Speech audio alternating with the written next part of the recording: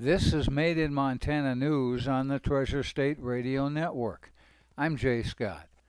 Montana homeowners have received about $137 million in the first round of tax rebates approved by the legislature earlier this year.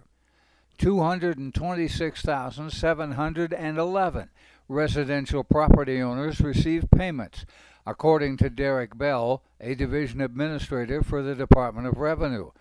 That makes for an average of about $660.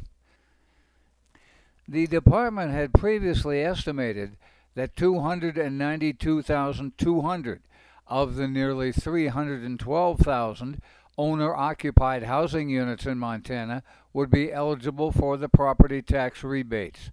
The department noted in its estimate that mobile homes with a less than $10,000 assessed value are exempt from property taxes, as are households enrolled in the Montana Disabled Veterans Program.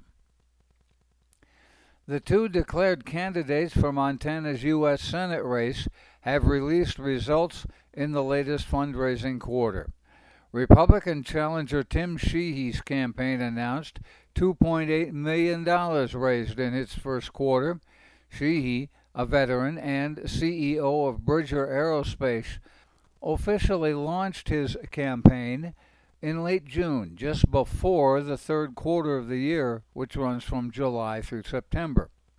Incumbent Democrat Senator Jon Tester's campaign on Tuesday announced it had raised more than $5 million in the same stretch. Sheehy wraps up the third quarter with $1.1 million cash on hand. Tester's camp says it has $13 million in cash on hand.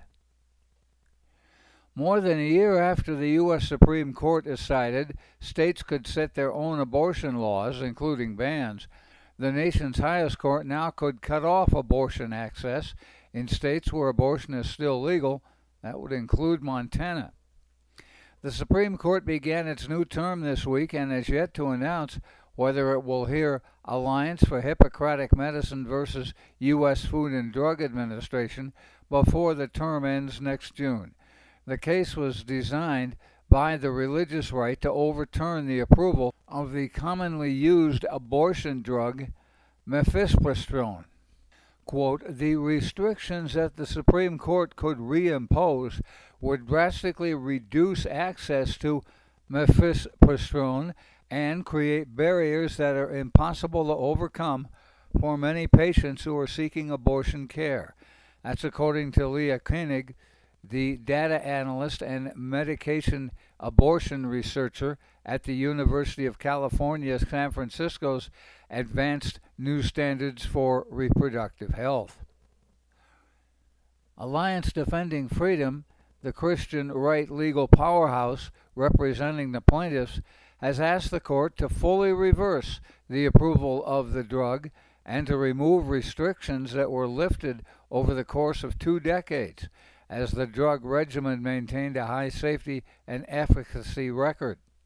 Post-Roe medication abortion, and especially telehealth medication abortion, have improved access to abortion, especially for people living in states where it is banned or widely unavailable. That's according to Dr. Julie Ammon, the family medical physician and medical director of the nonprofit Just the Pill, which launched in 2020. It connects patients with abortion via mail or mobile clinics in Montana, Colorado, Minnesota, and Wyoming. Dr. Ammon said demand from patients exploded by 400% after Roe v. Wade was reversed. She said they've seen more than 6,000 patients who have traveled from more than 34 states. A recent report says hydropower generation in the Northwest, including Montana, dropped 24% in the first half of 2023 compared to the same period last year, mainly because of a snowpack that melted more quickly and drought conditions, according to the U.S. Energy Information Administration in a recent report.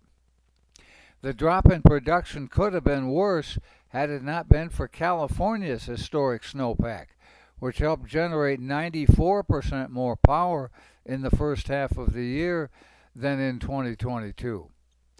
The EIA last week dropped its forecast of U.S. hydropower generation by 6%, citing the drought in the Rocky Mountains and the Pacific Northwest and a forecast El Nino expected to strengthen this winter. The forecast estimates 2023 will see the lowest amount of hydropower generated nationwide since at least 2015. Quote, part of the Northwest, including the Columbia River Basin, have had increasingly severe drought conditions since June of 2023. That's EIA author Lindsay Amayo writing in the report. These conditions will limit water supply, which could limit hydropower generation in the future. The Mountain Region and Pacific Region saw drops in power generation. The Mountain Region dropped 18% and the Pacific Region 11%. Montana at 26% down. Idaho was 24.5% down. Oregon 26% down. And Washington 26.9% all saw significant drops during the first 7 months of the year. Most of Montana's utility-scale hydroelectric plants are in the Columbia River Basin west of the Continental Divide, and 5 of the state's 10 largest power plants are hydroelectric. Northwestern Energy, Montana's largest electric utility, says about 1/3 of the electricity used by customers comes from hydroelectric power from its 11 hydroelectric facilities. The EIA says hydropower accounted for 38% of Montana's in-state net generation last year, and about 70% of the electricity Montanans use in-state. The rest is sent primarily to Washington and Oregon. 3 of the largest hydropower plants, Hungry Horse, Libby, and Shell's Kasanke Cliffs Dam, generated 37% of the hydroelectric power that comes from Montana. All 3 are in northwestern Montana, which is seen through the spring and summer. According to the U.S. Drought Monitor update, all of northwestern Montana is now experiencing severe drought, and most of Flathead County and parts of Lincoln and Sanders County are seeing extreme drought in the water year. The Kalispell area has seen more rain in recent weeks than it did for most of the summer, but still is 3.5 inches short of normal precipitation for the year.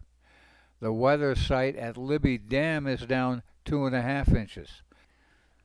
The year-to-date data from the EIA show Montana generated 430,000 megawatt hours more in the second quarter of 2022 than in the second quarter of this year, and 919,000 megawatts more in the first quarter of 2022 compared to the first quarter of this year. At a recent Legislative Audit Committee meeting, lawmakers received a report that showed more than half of Montana's game, fish, and wildlife wardens feared retaliation and believed the culture of the department is bad, while state auditors found a lack of personnel records to check that out. In the audit report released last week, auditors found that since 2020, wardens described eroding trust between wardens and upper management centralized in Helena. And when auditors tried to examine the paperwork, most of it was missing or never completed. On Thursday, in front of lawmakers, Montana Fish, Wildlife, and Parks Director Dustin Temple said that leadership is solely responsible for the toxic culture, and since his appointment earlier this summer, he said management and leadership have taken steps to identify the troubling aspects of the audit. Quote, "The failure belongs to agency leadership and leadership alone." That's according to Temple. "The whole is a series of bad decisions," said Temple. It's a failure of leadership, and today that leadership is me. Two union leaders, including the Fraternal Order of Game Wardens president Dirk Paulson, said that since the audit there's been a wholesale change. Another concern raised in the audit were various memoranda of understanding that the department had entered into with sheriff's departments throughout the state. The report said that some of the 7 regional offices had signed memoranda that deputized game wardens as sheriff's deputies. In the report, the department entered into those contracts as a means of expedited law enforcement.